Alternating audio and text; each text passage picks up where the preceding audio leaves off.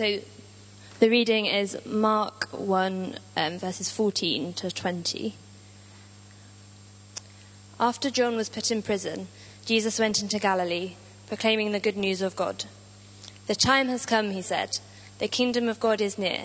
Repent and believe the good news." As Jesus walked beside the Sea of Galilee, he saw Simon and his brother Andrew casting a net into the lake, for they were fishermen. "Come, follow me," Jesus said, "and I will make you fishers of men." At once they left their nets and followed him. When he had gone a little further, he saw James, son of Zebedee, and his brother John in a boat, preparing their nets.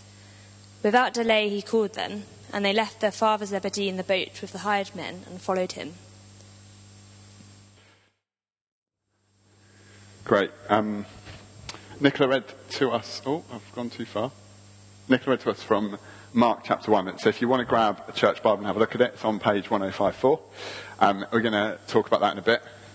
But first, you might want to think about, I wonder what you wanted to be when you grew up. Or some of you I know are still really young. Maybe you think, what do I want to be when I grow up? What do you want to be when I grow up? When you grow up? Well, when I was young at school, long time ago now, I went to see the careers advisor. And I said to her, "Oh, I'd really like to be a tailor when I grow up." And she looked at me and she said, "Oh, I just don't think you're suited to that kind of profession." So I was a bit taken aback, and I said, I've got another one on my list. I said, "What about a barber?" She shook her head. She said, "That's a bit of a hairy choice. I mean, what if you can't cut it?" And by this time I was feeling quite hurt, quite annoyed, quite let down. So I just said, "Oh, I'm not going to listen to you. You know what? I'm just going to get a job cleaning mirrors, because that's something I could really see myself doing." Anyway, what I did actually end up doing was I went to university and then I trained to be a maths teacher, which is a great job, if any of you are thinking about getting a new job. So I left university and went to college to train to be a maths teacher, and they got about 40 of us together who all wanted to be maths teachers, and they taught us for a few weeks about maths teaching. They gave us lots of ideas of what we might like to teach. They gave us vision. It was exciting. My maths classroom was going to be incredible. Every child was going to just hang off every word that I spoke. They were going to be so excited about maths, and I was just getting really incredibly excited about this. But I never met a kid at all in those few weeks. And then they sent us off to school. And we went to my first placement school, and I turned up, and it was the exact opposite of college. College were all really excited about maths teaching, and they were like, kids just need to sit in silence and listen to what we say and just get on with it. And every time I would bring an idea, well, why don't we do this or do this? They were like, no, just watch what we do and copy us. Just do exactly what we do. And I was feeling really deflated, because all this excitement that I'd had about education was kind of sucked from me. Thankfully, my kind of experience of training was saved by my second placement, where there was a guy called David there who taught me how to be a teacher. And he really welcomed me to be part of the team. Even though I was just a trainee, he said I could take part. He got excited when I got excited. He encouraged me to be creative and imaginative. He celebrated when I had high expectations, and when they fell flat on their face, he picked me up and helped me to carry on. And he inspired me to be the teacher that I was. And he inspired me actually to do all the things that he did for me, for my students. You see, sometimes I think our education system has a bit of a problem, because we go to school in order to just get a load of knowledge in our heads. And education can sometimes seem to be just about downloading knowledge. As a teacher, I've got all this knowledge. I need to get it into your head so that when you sit your exams, you're going to do well. And then I feel good about myself as a teacher. And so our education can be all about our heads, our academic knowledge. And we leave school or university or whatever it might be, we've got our heads full of knowledge, but actually, are we able to apply it anywhere? And then we leave school and we go and get a job. And our job says to us, well, I'm not really bothered about what you think or what you know or what you feel. All I want is output at the end of the day. If you're in a job, they want output, they want you to achieve. So they're like, just come and do this job. I'll tell you exactly what you need to do. Watch what I do and repeat. And so in our job, all we're taught is how to use our hands, basically, how to function and get an output. And in our culture, we seem to have separated these things. We seem to have separated our academic learning from kind of our heart experiences, from our hands and what we do. And the danger is we can just become good at one of these things. or we can just be full of academic knowledge but unable to apply it. We can have a heart bursting with emotion, but actually we never think through some of the ramifications of what that might be. And we've talked in church before, I don't know if you guys have ever seen this picture, about our head, our hands and our hearts. And sometimes we can end up with maybe a really big head full of knowledge, really big hands, we do loads of stuff, but it makes no sense, we don't really think about it. Or really big heart, so we've got loads of emotions, but actually we never put anything into action. I wonder if you recognise anyone from those pictures. Don't look at the person next to you. You know, it might be them with a really big head. But when we turn to the Bible, and when we come to Jesus, Jesus offers us a different model. Jesus says, actually, I'm not just interested in giving you a load of knowledge. Sometimes we can give the impression that Christianity is just about believing a load of stuff, learning a load of stuff. Jesus says, I'm not just interested in that, although I'd love to teach you. And Jesus says, I'm not just interested in your heart, although I want to change your heart and transform your heart. But it's not all about emotion, because I want you to follow me when you feel close to me and excited about Christianity, but I also want you to follow me in those hard times where your heart's struggling, where you're feeling a bit more distant. Those of you here last week, we were speaking about being in the desert places, being in the places where we feel far from God. And God says, Jesus says, I want to transform your hands. I want you to do things for my kingdom. I want you to do great works. But you're not just a human doing. You're not just about the output. So it's not just about what you do. Jesus invites us to follow him. And when he invites us to follow him, he invites us to take part in this kind of holistic journey of seeing our heads, our hearts, and our hands transformed to become the people that he's calling us to be. And that's the people he calls us to be in our thinking, in our emotions and our belonging, and in the things that we do. And maybe we might think, sort of today, the closest we might get to it is an apprenticeship, where you go and be with someone and you learn and you get to sort of really experience what they experience, know what they know, and do what they do. But the trouble with this kind of thing is actually if Jesus is saying, I want to take your head and your heart and your hands and transform, I want to take every part of you, then there's a cost involved. There's a commitment involved. Because the advantage of something like our education system, or of a job where you're only expected to produce a little bit of an output, is that we don't have to give all of ourselves. We can keep something back. And in our culture, we often like to keep something back. We're often scared of commitment, whether that be to a job or a career, whether that be to a relationship or a group of friendships. We like to keep something back almost for a rainy day. You know, well, when the time comes, I'll commit fully. But for now, I'd like to keep my options open. We're a culture that likes to make a contribution, but we don't always like to make a commitment. You know, I do this when I see someone on the streets who's homeless, and I buy them a cup of coffee, and I feel so great about myself, and then I walk home to my comfy bed, to my safe place, and actually all I've done is made a little contribution that hasn't really cost me anything, rather than making a commitment. And it reminds me of this story about the pig and the hen. There was a pig and there was a hen, and they lived together in a farmyard. And they got on quite well. But they were a little bit concerned. They were thinking, well, are we really being good pigs and a good pig and a good hen? Are we really contributing to society? Are we really helping people? And they were troubled by this for several days, and they would often discuss it. They would say, well, we're just living in our barn. What could we do? What could we do to help people? What could we do to kind of grow in our knowledge of the world, to expand, to see what's going on out there? And one day the hen was out, as the hen often did, and he went out for the day. And he came back very excited to the pig. He said, I've got it. I've got it. The pig said, oh, you've got what? What have you got? He said, I've got what we can do. We can make a difference. Just listen to me. I've got this great plan. The pig was getting excited by this stage. He said, oh, tell me about it. The hen said, I've heard that there's a local charity group, and they're doing this drive to provide food for those who don't have very much food. You know, for some homeless people, for some families that are hard up, they're giving some food. And the hen said, oh, I thought we could get involved in this. And the pig said, oh, okay, this sounds interesting. What did you have in mind? The hen said, I thought we could make them breakfast. You know, if we work together, we could give them eggs and bacon. And that would really help them, because they could get out, they could have a good breakfast in the morning. The pig thought about this for a while. He said, yeah, there's a bit of a problem here, isn't there?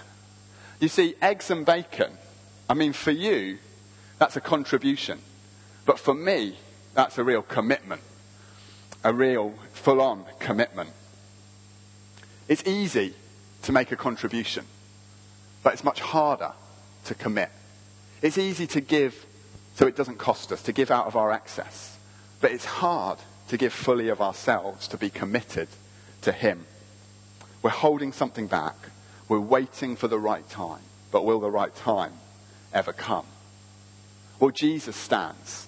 And Jesus says, Mark writes this about him. It says, Jesus went into Galilee, proclaiming the good news of God.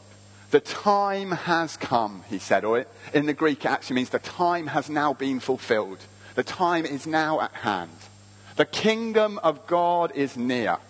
Repent and believe the good news. Jesus is saying now is the time. Now is the time.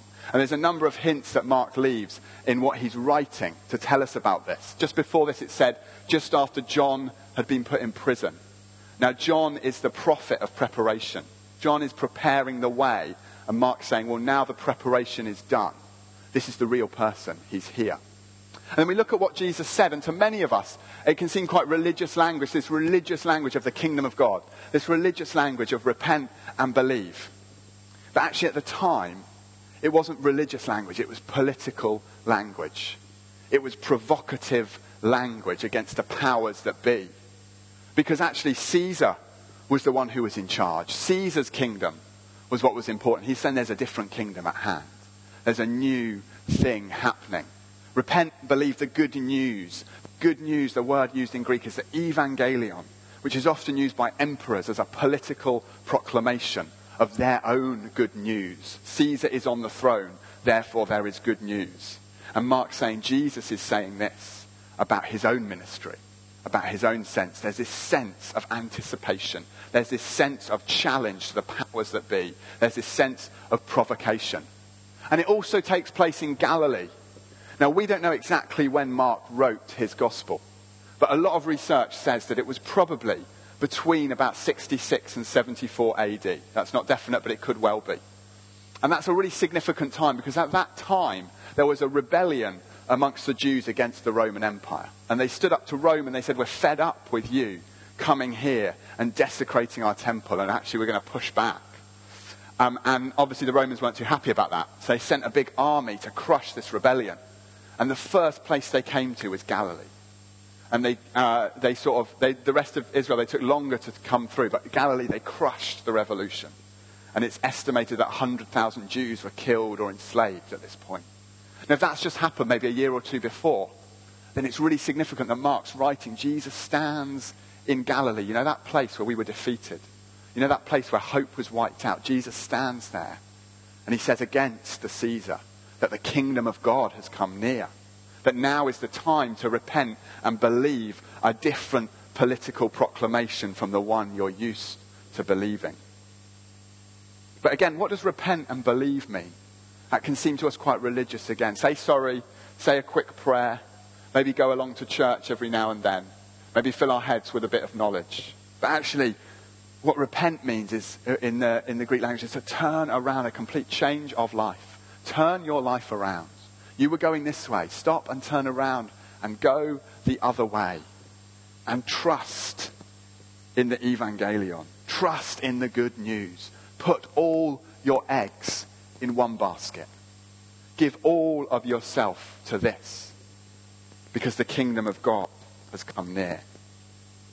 And there's these rumors of revolution in the air.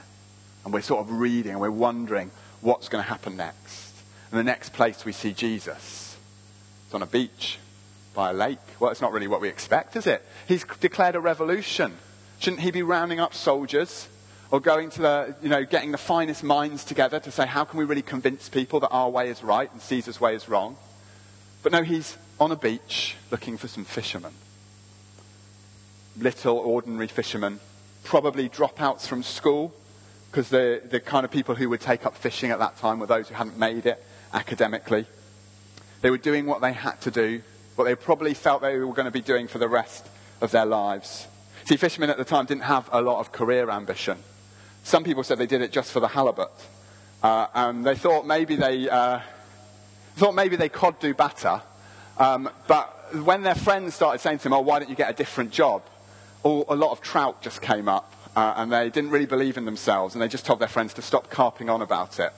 They said, look, I just need to stay put, and as long as I don't rock the boat, I might be able to net a little profit.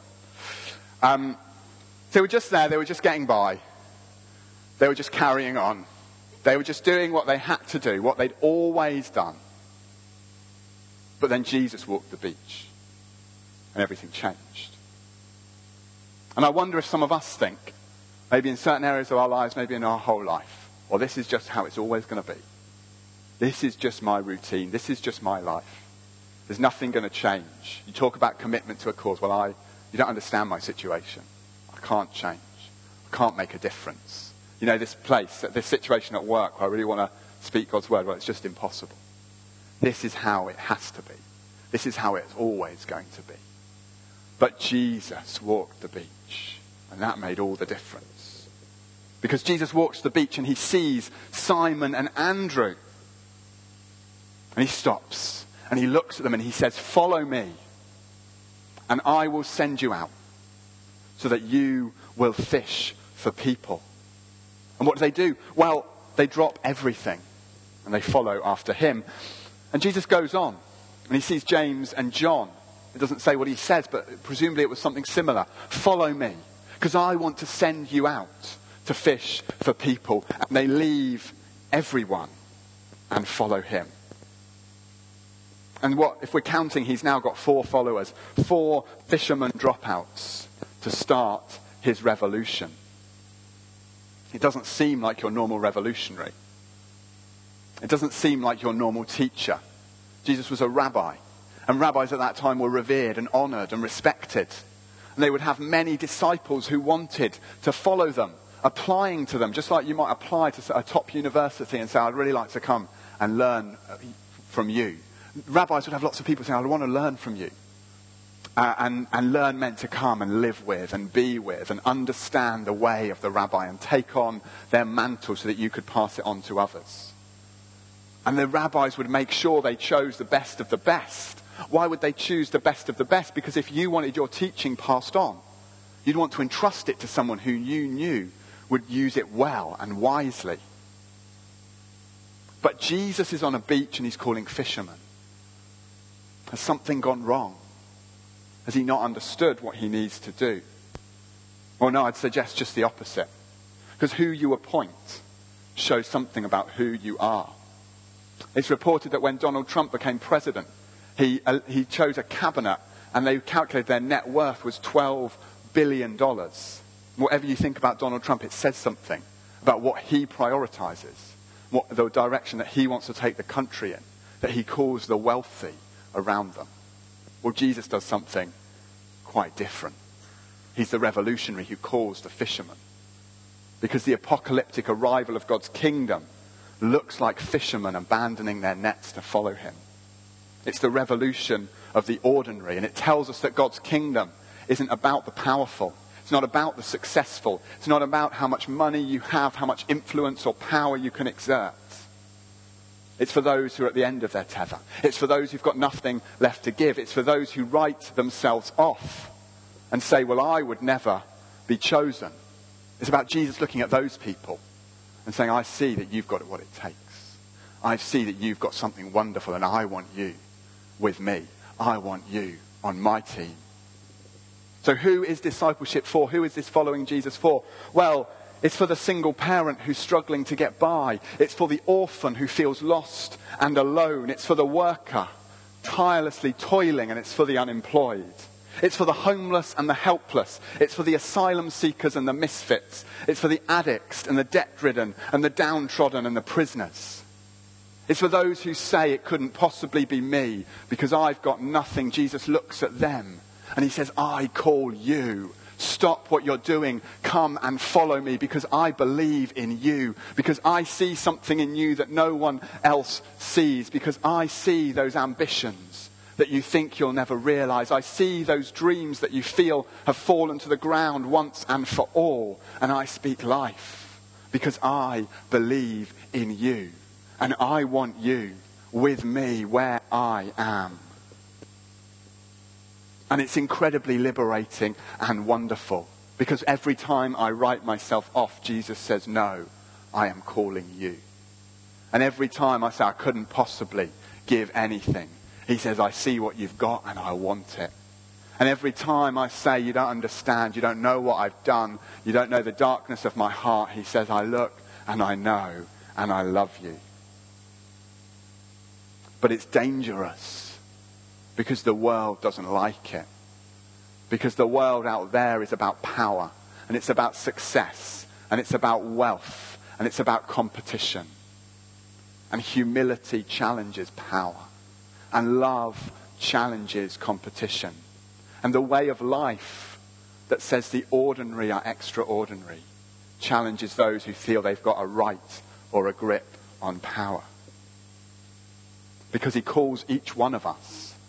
But remember, he's still a revolutionary. And this is still a revolution. And it doesn't just challenge the powerful out there, it challenges the power in our hearts. And it challenges the things that we hold on to. It challenges the things that we think make a success of our lives. It challenges the things that we run after. Because these people who are called leave everything. It says they left their nets, their livelihood, the thing that they had probably spent a long time keeping great care of and cherishing, because that was what brought in the money each day. That was what enabled them to survive. That was what they could rely on and fall back on. And I look at this and I'm challenged. Because what do I rely on? What do I look to get me through? So often I'm relying on my own abilities, my own work, the things that I know I can achieve. I think if I just work harder, if I just give a little bit more, then I'll get by. But every time I do that, I'm withdrawing a little from the fullness of life that God wants to show me, from the fullness of life that Jesus is calling me towards. Every time I rest on my success, my wealth, the things that I've got, I'm saying no to the Jesus who's calling me to a better life, to a greater thing. The second group, James and John, they leave their father. And throughout the Gospels, Jesus seems to have this thing where he challenges family ties. And it's not because Jesus has a thing against family, but he has a thing where he's questioning us. Well, am I really the most important? Am I really priority number one? Because he wants us to commit our head, our hands, and our heart, not for his own sake, not for his power, but so that we might be transformed. And when we put others before him, however important those relationships might be, we find that actually we're holding back from the fullness of things God wants to do in us. But also there's this wonderful thing about family, that you're invited into a new family when you commit to Jesus. You're invited into the family of God. You choose to say that I won't just call brother or sister those who are blood related, those who are close, those who do good to me. I won't just choose to call friend those who I get something back from. Jesus challenges family because he challenges you to go into the world and see everyone you pass as your brother and your sister, as your father and your mother. He challenges us because he says, I love all. Will you love all similarly? He challenges us to not just build relationships with those who can give something back, but to love those who cannot. We sang that song earlier, and there was a line in it that said 8 billion, it was talking about how in every 8 billion people around the world we see God's face. That in all 8 billion they reflect the image of God. But I've just been reflecting for a bit on whether that's true or not. Because actually my tendency is to see God in those who are close to me, see God in those who are dear to me. But does my heart truly go out to those who are very different, to those who are around the other end of the world, to that awful tower block that Raph was sharing with us about? Do I care about that as if it was my own family? Well, no, I don't. But God's calling me to love a bit more. He's calling me to expand my heart and to love more. And so that's why he's challenging us to leave, what that might mean, to leave our Father. And then we leave our hired hands. It says they left the hired men. Well, those are like those we have influence over, those we have power over. And I know I'm challenged because so often I see that as a mark of my success. How much influence do I have? How much power do I have? For me, it's often about how full is my diary. Because if my diary's full, I'm busy, that means people value me. That means I must have influence and success. Jesus is saying, will you leave that way of life where you're seeking power and seeking influence? And it plays on our insecurities because all these things we put in place or we have around us to make us feel whole, to make us feel fulfilled. But Jesus says, actually, they don't fulfill. Your own abilities, they fall down. Even the best of relationships can let you down. And actually, your power and influence isn't really what life is all about. Let me show you a different way of life. Let me show you a way of life that's whole and that's full. And that it's about committing all that we are, our head, our hands, and our heart to him. Because he calls us to follow. He calls us to come and be with him. That's the first call of a disciple, to be with their rabbi, to be with Jesus, to see him and to learn from him and to share his heart and to work like he works. Will we come to him? Will we leave those things behind? Come and follow the rabbi. And then we're called to go. He says, you're going to come to me and I'm going to send you out. Because actually the truth is it's not just for us. Discipleship isn't about you. It's not just about you feeling good about yourselves or you having a fulfilled life. It's about this kingdom that's for all the world. It's about this proclamation that's for everyone. It's about being challenged and changed and transformed in all that we are, in order that we might show the world what it means that the kingdom of God has come near, in order that we might show the world what it means that in Jesus Christ, the political good news of his kingdom is at hand. And then it says he makes them into fishers of people. And when I was little in Sunday school, he used to teach me that was because I was going to go around hooking people and dragging them into church, like on the end of a fishing line. But actually, I don't really think that's what it's about. I think it's about Jesus saying, you're fishermen. And actually, you go out and you fish for fish. Well, I want to repurpose you and refashion you for my kingdom. I'm going to take the gifts and the talents that you have, those gifts and talents that you thought were no use. Well, I've got a plan for them in my kingdom. Jesus is saying this discipleship is about being repurposed. It's about being recommissioned. It's about saying, I love your heart. I love your desires. I love the things and the talents that you have. I love the gift for learning that you have. I love the thirst for knowledge that you have. I love your ability with your hands. I love your heart of compassion. But I've got a way to take that and repurpose it so it's directed towards my kingdom. God has a vision for who you can be. And it's full, and it's wonderful, and it's vibrant. And we so often sell ourselves short. We so often write ourselves off. We say, it couldn't be for me. He must be calling that person behind me. But no, he's coming to the beach to call you. And when you write yourself off, he's saying, no, you're wrong. I've got a plan. I've got a vision for your life. Come and be with me. Come and be with Jesus. That you might be sent out and repurposed for the kingdom of God. Because the more that we can let go of those things that we talked about and others that you might be thinking of, the more that we let go, the more he can make us whole. The more that we can give and commit of our ways of thinking, our ways of feeling, and our ways of doing, the more we can give of them to him, the more he's able to repurpose and refashion us and show us the reason for which we were born. And it's an invitation. And it's an invitation we can say yes to. It's an invitation we can say no to. But the reason why you're not following Jesus, why I'm not following Jesus, is not because he's not calling me. It's because I choose to hold on to my nets or my father or my hired net. I choose to hold on to the things that pull me back. And the challenge and the offer is, can you let go? Can you get up?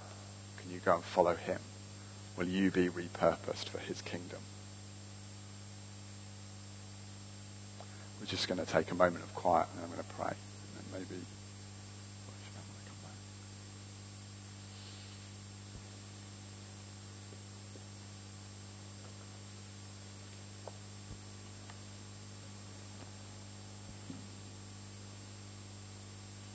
The kingdom of God has come near. Repent and believe the good news. We want to repent, God. We want to turn around from saying that we have nothing for you. We want to turn around from the lies that we've believed about ourselves, that have written ourselves off, that have said we're not good enough, that have said we've got nothing to give. Choose to hear your voice calling us to follow.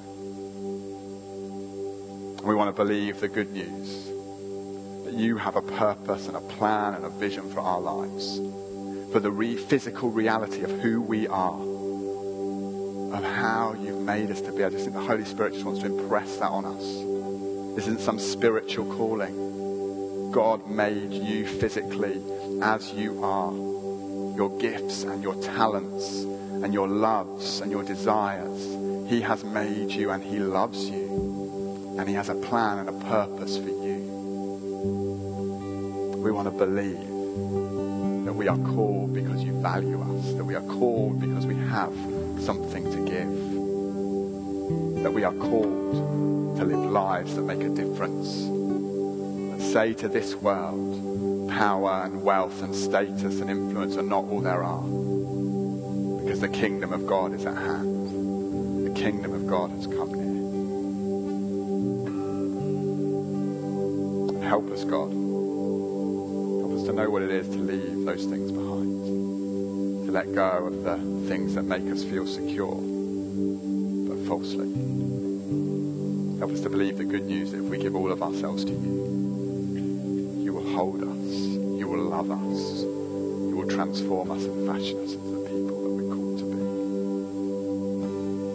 be. God, help us to leave our nets and follow you.